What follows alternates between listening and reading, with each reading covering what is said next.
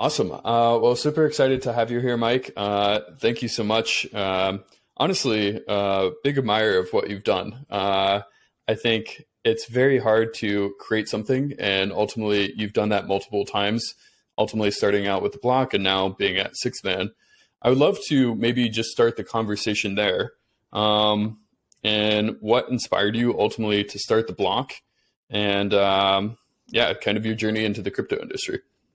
Absolutely. Hey, thanks for having me. Really exciting to be here, Logan. So the truth of the matter is, I've been a long time believer in the potential of public blockchains and permissionless applications, financial and non-financial applications, but was first introduced to financial applications. This is while I was working in fintech. So I have a decade of experience in fintech at Google Wallet, at Braintree Venmo. Braintree is actually where I was introduced to Bitcoin. Braintree is like a Stripe-like payment gateway and processor that was acquired by PayPal. And we were thinking about in 2013 having Bitcoin be a form of payment in Uber and Airbnb and other apps. And obviously that didn't happen.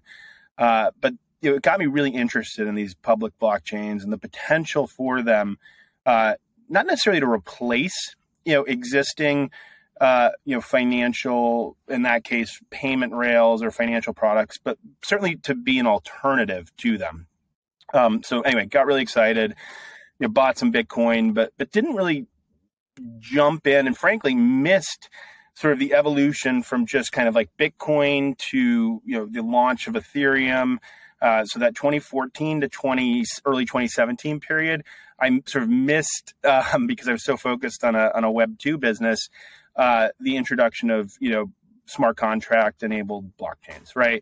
So Ethereum, and then obviously there were a bunch of ICOs, and there were other architectures like Solana that launched kind of in the 2018 time period.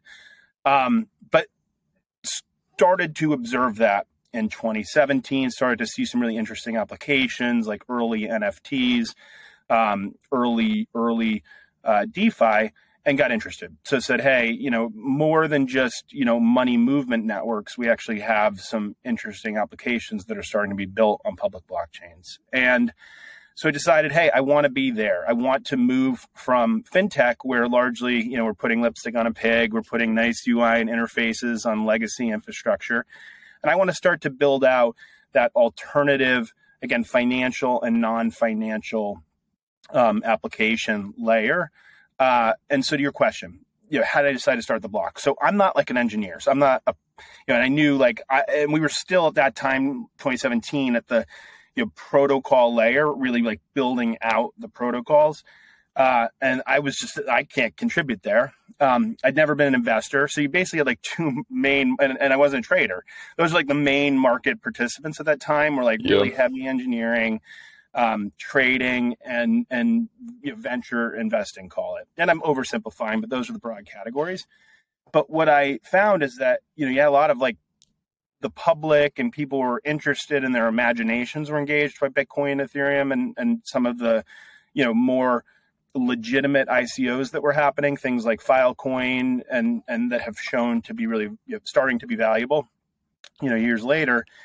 And but people were confused as hell, including me. And you'd ask somebody a question, you get 10 different answers, or it would take 10 people to answer one question, multidisciplinary. So bottom line is, my goal has always been, I think these networks, and I think, the sort of the systems and the governance around them are revolutionary, but it's really complex to tell a story. Let's try and, but to get people to use them, they have to start to understand them. So, 2018, I said, let's, I'm going to help do that. So I started the block, did my best to recruit in the best researchers and journalists that I could find, who were what I would say is default optimistic. And again, you see it today in the mainstream media, and I'm just going to use that oversimplified term, but you see a lot of skepticism of new things. Almost, it's just like built into the business model of news and frankly of like research that I wanted to offer a counterpoint to that I believe is objective.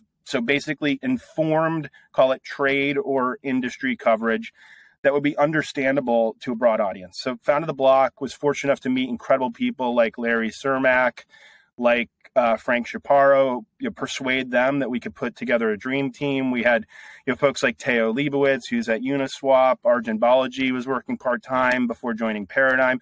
Some really brilliant people, some of whom, many of whom are still there, Stephen Zhang. So it's been really, really exciting to see that business grow. I sold that, by the way, last year, so they can continue to stay truly independent, which I think is critically important in this ecosystem.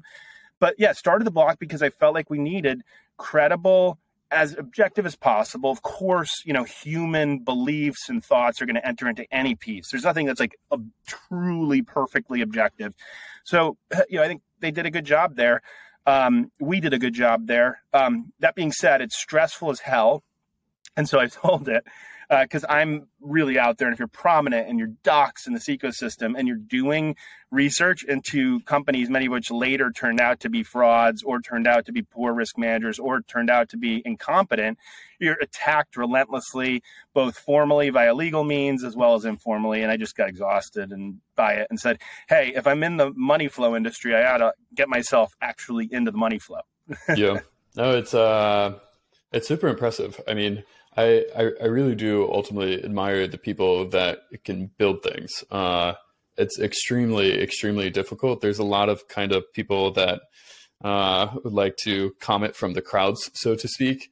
And so I always admire the people in the arena building. And so, no, it's impressive. I guess ultimately from that time building the block, what were some of like the biggest takeaways? Was this your first kind of entrepreneurial journey? What was the like biggest lessons there as like building and growing the team? Also as kind of, well, I guess 2018, 19 was kind of the bear market, but as the industry kind of grew, what were some of the learnings there as well? Yeah, so it was the second business I built. The first was a Web2 business called Button, still exists, doing many tens of millions in revenue. I believe cash flow positive. We raised $65 million. So I'd actually started a company, was co-founder and chief revenue officer there. So it was the first company I was CEO of, though. So one thing I learned is, and I still to this day say, I want to be building things in an area where there are no experts, right? So there was no expert there. Like there's very few areas of crypto where there are truly like experts. And frankly, the people who look like experts turn out to be, 2 years later, not, right? The best token economics people of the last cycle, basically created the token economics that blew up some of the largest protocols. So, we don't need to name names, but that's just like what happened. So one thing is I'd never run a news or media organization. But I was able to persuade people who were professionals in those areas to come together and work together as a team. So, one big learning is you don't have to be an expert yourself, but you do need to put people around you who have experience. And so my unique experience was kind of in recruiting and telling a story, and being mission driven and principled. And so was very successful there. Where some other things that I learned are, people who have tons of experience, by the way, it has to be the right experience. I thought we needed, for example, like formal news editors, but, I had to fire the first two that I hired because they came from like traditional news and just had no, they weren't native and didn't really, so, it's always about people.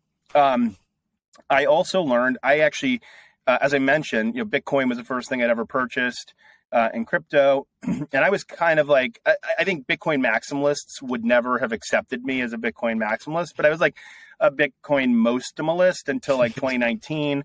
And I think, what I learned is, and you see this a lot in the media today, people don't separate the actual, work that goes on the page, like the professional work from, hey, what you say on Twitter or in person. So, you have to be really, really careful. Like you can't just like change personas. And I think that I did a disservice to some of the great work by being very outspoken and, a little too attack worthy, and particularly, and you're seeing it again now. And I think it's really important because we're in a bear market right now, and you're seeing a lot of crossfire, cross chains, cross projects, you name it. We have enough challenges. What I learned at the block is we have enough challenges outside of the industry, right? Like from governments, from, entrenched interests, from the, 99% of the people in the world who have never actually used a public blockchain, that, we shouldn't sort of shoot ourselves, and that crossfire makes us look unserious. So, I kind of learned that I got myself a little bit too much into that in the last cycle of the down parts. It burnt me out. It wasn't useful. And so this cycle, I've learned to be, I think, not always, I like to shit post and have a little fun here and there, but to generally be, more positive and constructive in my criticisms, public and private. Last thing is, I learned that it's okay to build a business, to found a business that you aren't the perfect person to run for 20 years, right? And by the way, I think that's really important in crypto, because a lot of these protocols that are built actually are ultimately going to be governed, maintained and grow via the community. That's, or via, the public, right? The whole point is people, own the network and, use tokens to incentivize, to orchestrate, decision making. That's also true of many crypto companies. So while I founded the block, I wasn't the right person. And almost, there was this group of people. I'm 43 now. I'm like a boomer, right? In crypto terms. And, everybody we hired was in their 20s.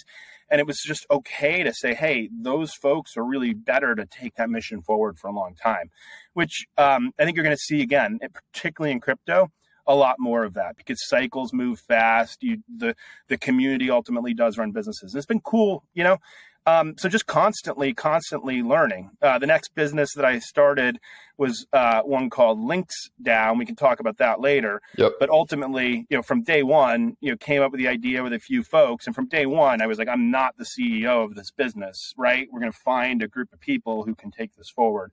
And I never would have been comfortable with that, 7-8 years ago. I would have been like, I have to micromanage this, and immediately knew there was my co-founder was going to be better to run that as CEO. No, I think ultimately those are great points. Building the correct team and building people that are capable of the job, kind of keeping a positive attitude through the ups and downs, and then ultimately kind of knowing when to push forward, and if other people are the most maybe better appropriate to kind of push forward the industry. Exactly. The last one is just be yourself. So, yeah. I was like, I can't change myself to be a different kind of CEO of the block. And the block needs a very cool, calm, collected, leader. And so basically that's the person, Mike McCaffrey, wonderful leader who runs it today. Know your role and don't try to change yourself. And by the way, multiple styles work. You have to be your own style. We need loud, vocal proselytizers who are clear and concise and credible, at the same time that we need heads down builders. And you shouldn't be ashamed to be, one or the other. No, I definitely agree. Ultimately, you took a lot of those learning lessons and started Six Man. Could you go into a little bit of taking those lessons of being a founder, I guess, for the second time at the block, to building another company or firm with Six Man, and then ultimately share a little bit more of Six Man's thesis? Yeah, absolutely. So basically, starting a venture firm is, traditionally it's a really, really difficult thing to do. And I would never have thought to do it in traditional venture, right? Because there's these very multi-decade processes in place. But I did believe, via my entrepreneurial experience, building businesses and just seeing the market and knowing the people, particularly meeting so many incredible founders while at the block, and being asked to angel invest, and actually not doing it while I was running the block because I didn't want conflicts. Other than, I think I made one investment into 21 shares because it was a very, very good friend of mine. The thing that I learned is starting a venture firm it's a company, right? You have a management company. It's an entrepreneurial venture like anything else. And what's so rewarding about crypto VC, there's a strong misperception about what true crypto VC is, I think, in the public. You have crypto hedge funds who are trading nonstop and often call themselves VCs. That's different. I'm not talking about that, but I'm talking about funds that have long-term structures, right? 10 years plus a couple years of fund life, up to 5-year investment periods. and are actually investing at the earliest stages in both equity and equity with token warrants, but actually, equity of companies, which is something that we do. In addition to investing in tokens, if that's the form of consideration that's being offered, depending on the type of business or project.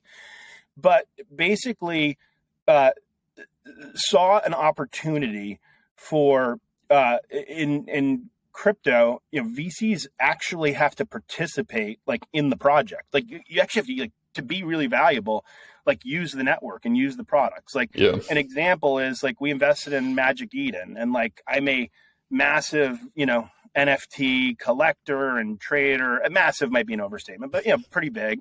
And so you have to love the products and be able to offer these deep product, insights.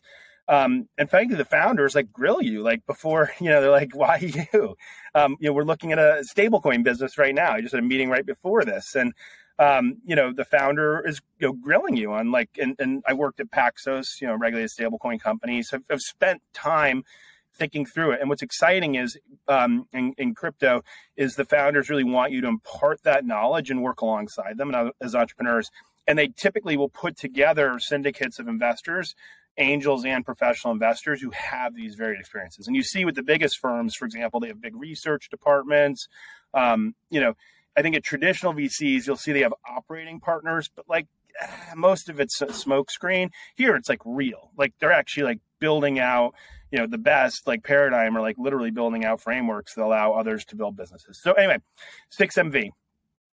We started it, me and my founding partner, Serge Kasarjan. We are the classic, we met at Stanford, 20 years ago, became really good friends. We met in the Sixth Man Basketball Club, the Sixth Man Ventures, but also it's again, the spirit we were just talking about, helping founders, when necessary. So Sixth Man comes off the bench in basketball, to give a shot in the arm to the team. So that's the spirit of what we do. So we don't invest in, L1s themselves directly.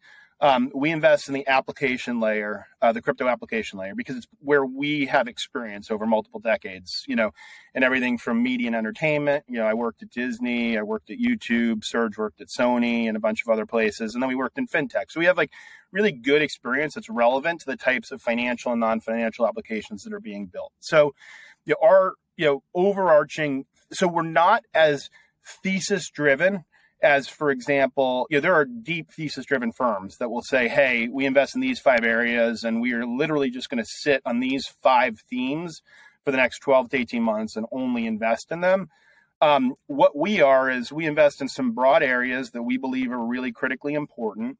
And then we'll look for the right teams opportunistically, but we don't feel like we need, hey, if we don't find the right team in an area we're excited about, we don't feel desperately we need to invest there. Okay, we'll just move on to the next. So the areas that we invest in are, applications.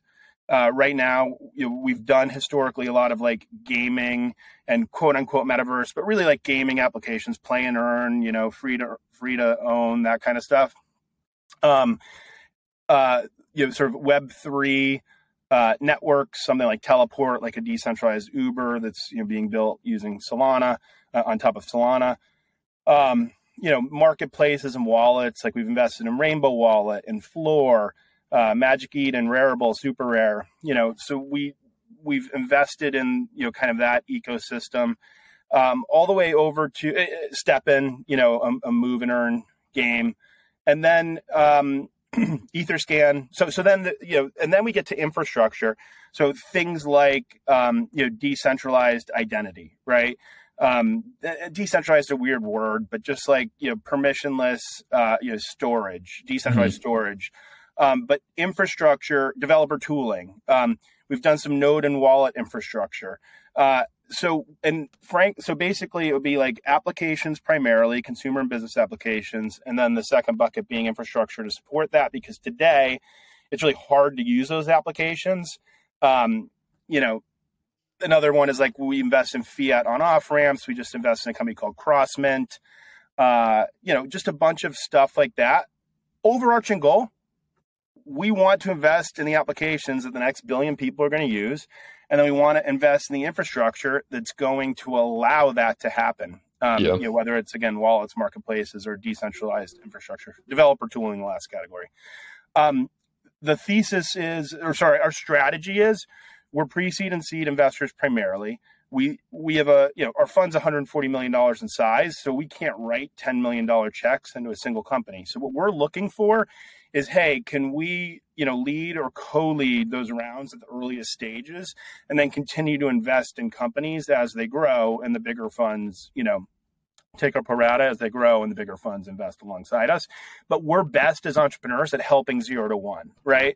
Yeah. And so, go to market, designing token economics, but the things that you have to do to set up a company from the earliest days, that's what we know how to do. I haven't run a 10,000 person company, right?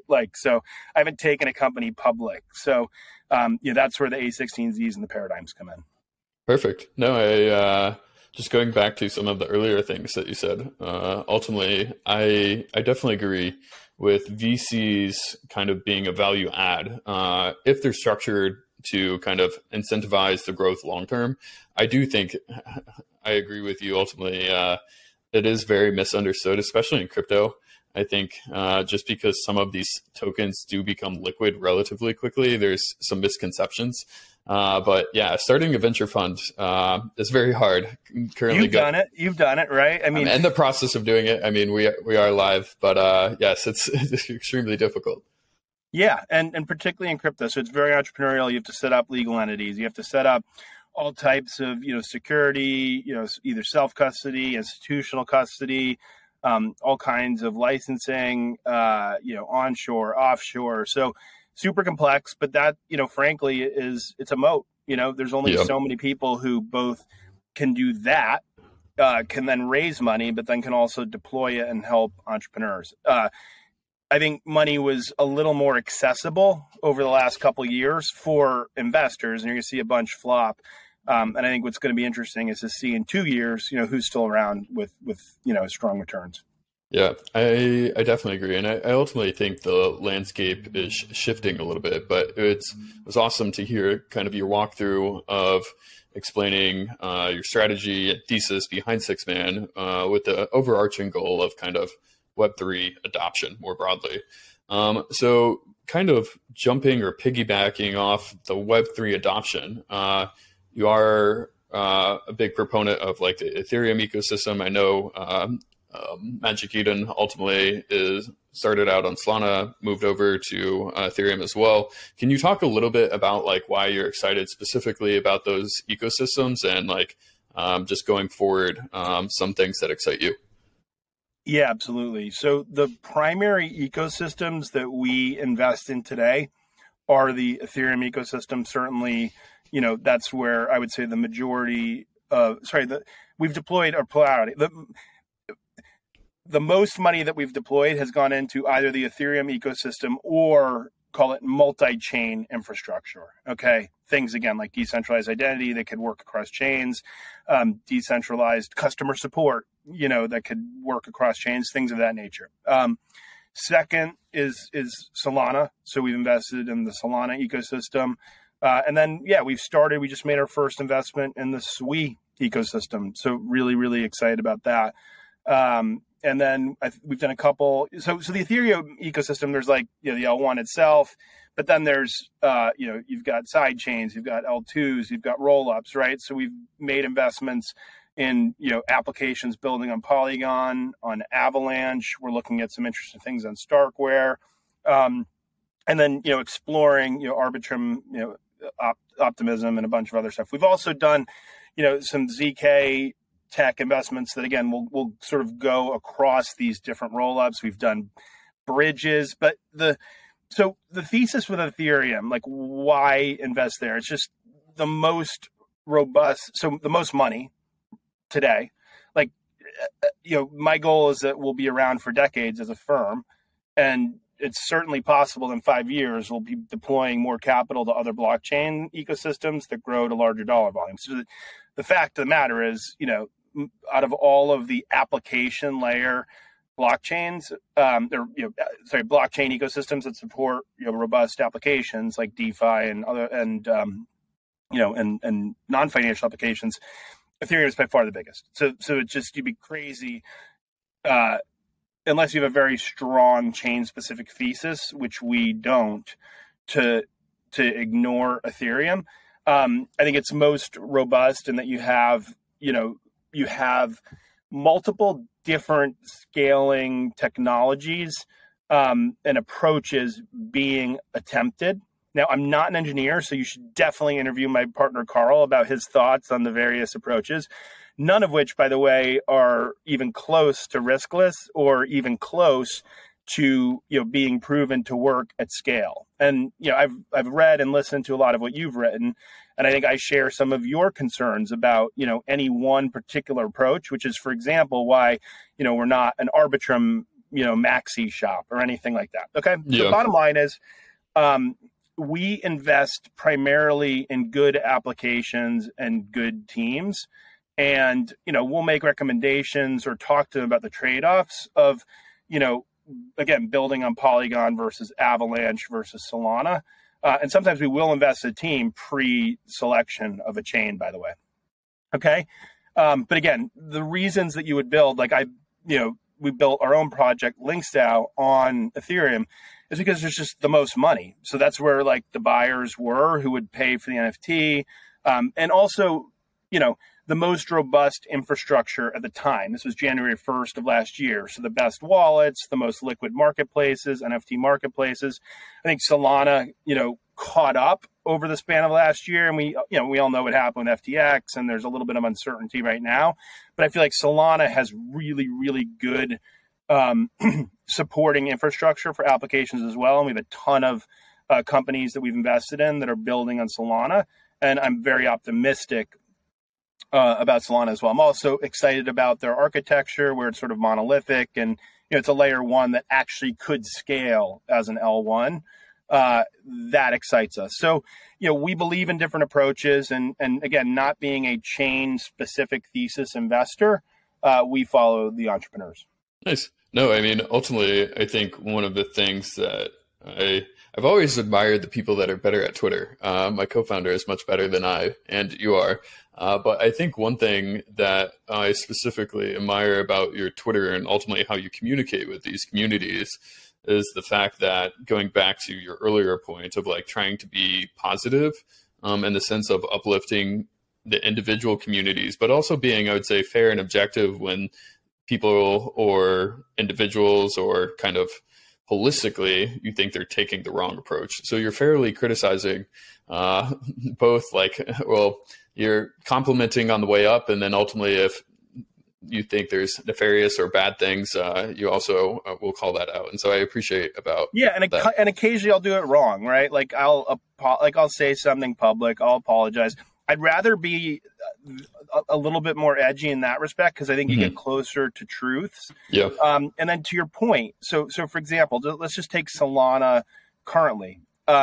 Part of the reason I've been so vocal, we're recording this in early December, is that, since the FTX blow up, I feel like there has been quite a bit of misinformation about Solana. I think there has been some very accurate criticism of the Solana ecosystems and the types of projects that perhaps launched in 2021. And some of the VCs who were involved and other folks who were involved and perhaps did dump and retail didn't benefit. So some fair criticism. But I also think there's some tremendous things happening right now. Was at Breakpoint, for example, Solana's conference a couple of weeks ago. And tremendous optimism, tremendous things being built. Obviously, it's just before the FTX blow up. But so to your point, though, of sort of filling a gap, I've been a little bit critical over the last couple of days of people who were previously, I think, vocal, are still in the community, but maybe aren't stepping up to talk about what's being built. I don't know why, and it's frustrating me. So I'm trying to fill that gap. And, I would say that includes both official, actually people officially associated with Solana, whether it's Labs Foundation, you name it, but also, folks who have invested heavily. So I've started to see now a groundswell of people talking about metrics that are positive, and I'm really excited. And I think it's important to say and do uncomfortable things that are truthful to sort of draw out and give others the confidence and the cover to speak optimistically themselves. No, and I think you nailed it on the last point. That is the hard part, is saying the things that other people aren't always comfortable saying, and those are the leaders that I do admire the most. And ultimately, the topic of, I was also at Breakpoint. It was interesting because last year everybody was kind of euphoric.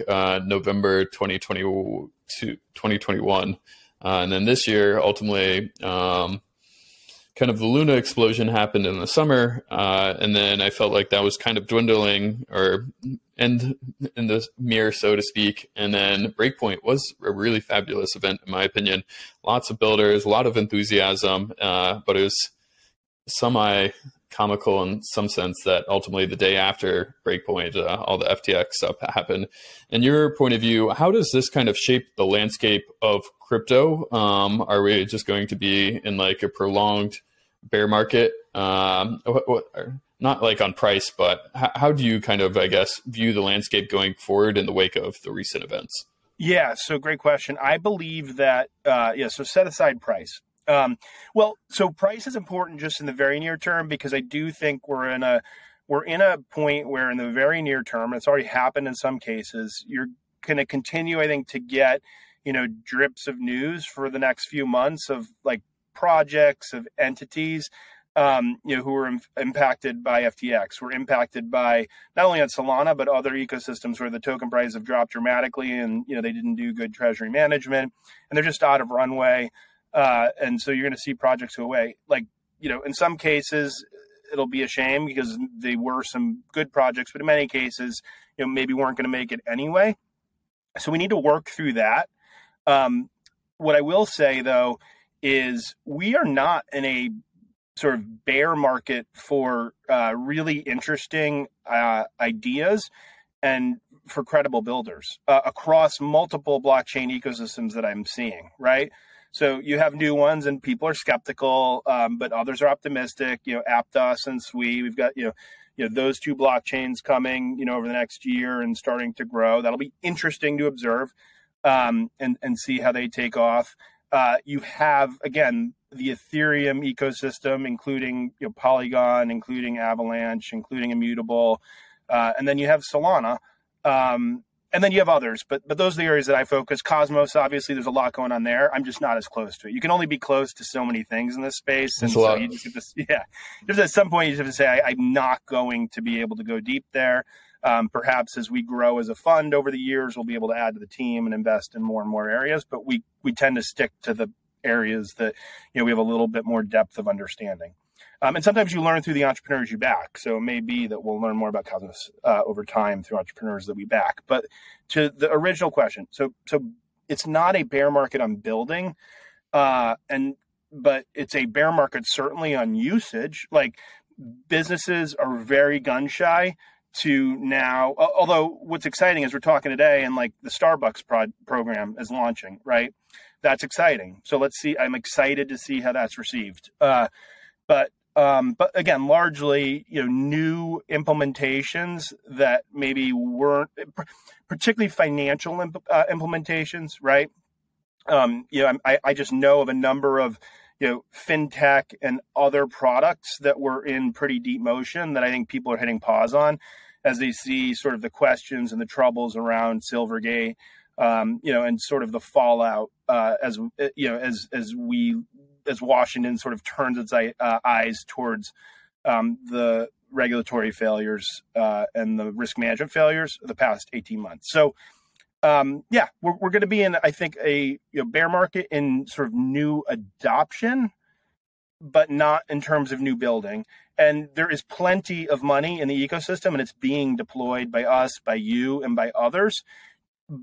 I think extremely reasonable. Reminds me of 2018 and 2019 when like you could invest in a pre-seed deal below $10 million. You could invest in a seed deal below $20 million. meaning a seed with traction. Like, this stuff makes sense, and it has to normalize, especially as you look at where a lot of the things that went public are trading. And, many of the lauded projects, their market caps are sub 50 million, and they were like privately funded well above that. Yeah, no, yeah, great points. I mean, ultimately, I would definitely echo the sentiments. Especially after like Breakpoint and talking with different ecosystems, and people are excited to build. And it feels terrible, at least at the moment, because last year felt amazing and everything was going up. Builders were getting a bunch of money. But I think returning to kind of your last sentence is like things are returning back to a more normalized kind of behavior where like the focus is actually getting users and getting real world adoption. And I think that's sometimes what crypto got away from. It was more just number go up. And so I, like you, ultimately am very excited for crypto adoption and users. Maybe we have to go back to the drawing boards with building actually easy to use Web3 applications, but hopefully when things kind of turn around, we'll have better experiences and more users. Yeah, and I think it's to your point. So a lot of where we're investing is infrastructure, right? I mentioned a few, but like there are others like security, right? Like better MPC technology and smart contract wallets and things that again will allow people in a more secure way to interact with blockchains. Like, it's our job to do that so that in the next go round, we have the right primitives in place for people to just kind of like jump right in. And then to your point, in the bull market, you're almost just responding to like demand. And some of it was obviously clearly a lot of it was skewed by price versus, having been an entrepreneur myself, the discomfort that I think a lot of us feel right now as we build is healthy. I mean, you got it. Like, we're not going to make unless you build the thing. So, what you're seeing now is a lot more startups at early stages having the time and the space to work with design partners, and because like they don't have to service a growing customer base that, by the way, in many cases was not growing organically, right? They really have to earn those customers and work with design partners, whether it's, enterprise or end user consumer. So, it could be deflating, I think, when people saw metrics that were wild and hey, maybe I'm serving, 1/10 or 20% of the customers that I was serving 6 to 9 months ago. But I think it will serve many of these companies well. And then, new companies that come in that are raising at reasonable valuations, it's like, hey, we can actually build a normal, on more of a normal curve over the next couple of years. Definitely. Maybe switching topics for the last couple minutes. Ultimately, you are very involved in DAOs. Maybe touch upon DAOs more holistically, and then specifically Links DAO and some of the things there. Yeah, so I'll start by stating that Links DAO is actually not a true DAO, like a decentralized autonomous organization, meaning, we didn't establish ourselves legally as a DAO. In the United States, it's extremely difficult to set up a DAO structure. There are a few states that offer them. I talked with numerous lawyers at multiple different firms, both professionally, friends who gave me counsel, who I've worked with in the past, and ultimately just decided that for the type of enterprise, so Links DAO is a global golf and leisure membership club, and we just basically, for a couple things, one, legally didn't feel like a DAO structure, would allow us to execute, but really give us like the legal protection necessary, to build out what we're trying to build for the folks who purchased our NFT, which grants them a bunch of perks, benefits, governance rights, and, the right to purchase a membership to the golf club. The way that we structured it, and frankly, many quote unquote DAOs do, is not like, hey, you vote, and then the result of the vote triggers like an on-chain action. That's like what a true DAO happens, right? Like, but we do virtually everything else, meaning like we have a community where, pods are nominated and they specialize in things like marketing, course selection, community, engineering, you name it, right? There's like 12 of them. And then the leaders of those pods then put forth proposals that the entire membership votes on. That vote is recorded on chain. It's discussed using technology like Discourse. We use Snapshot for votes.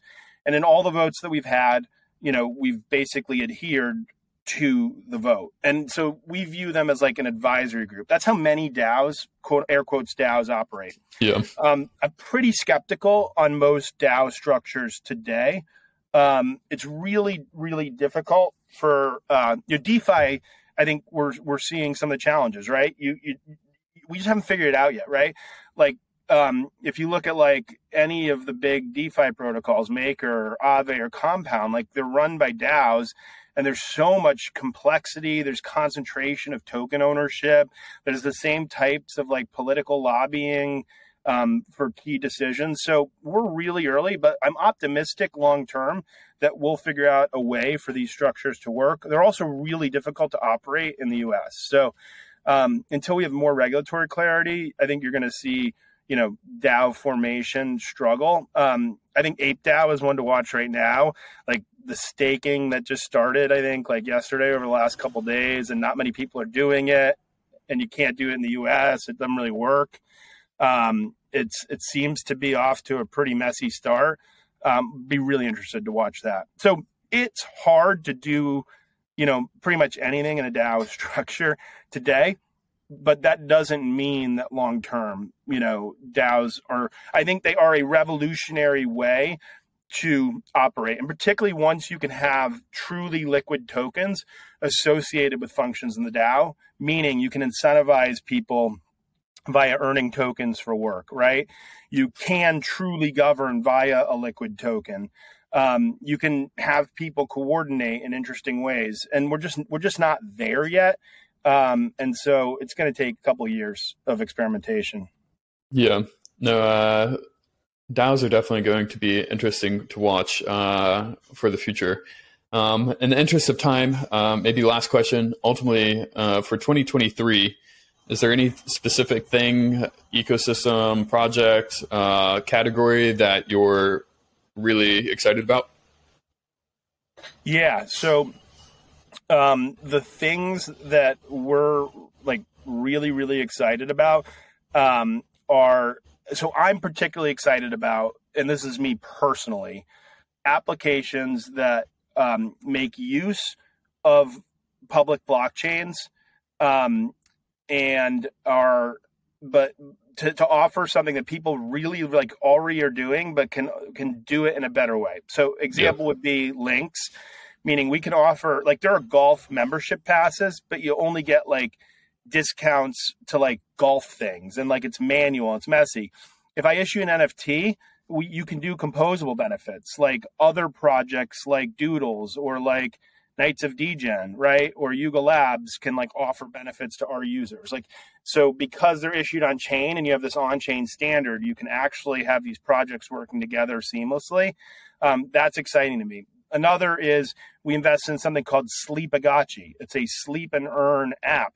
It's significantly more enjoyable and engaging than the auto sleep app I was using on my phone, tied to my Apple Watch. And it's gamified and allows me to set up a room if I have a good night's sleep. And, it's like kind of like a flex and skin. So I'm very excited on the consumer side for things that take experiences that we're already doing and frankly, improve upon them and use public blockchains and some of these mechanics to make them better.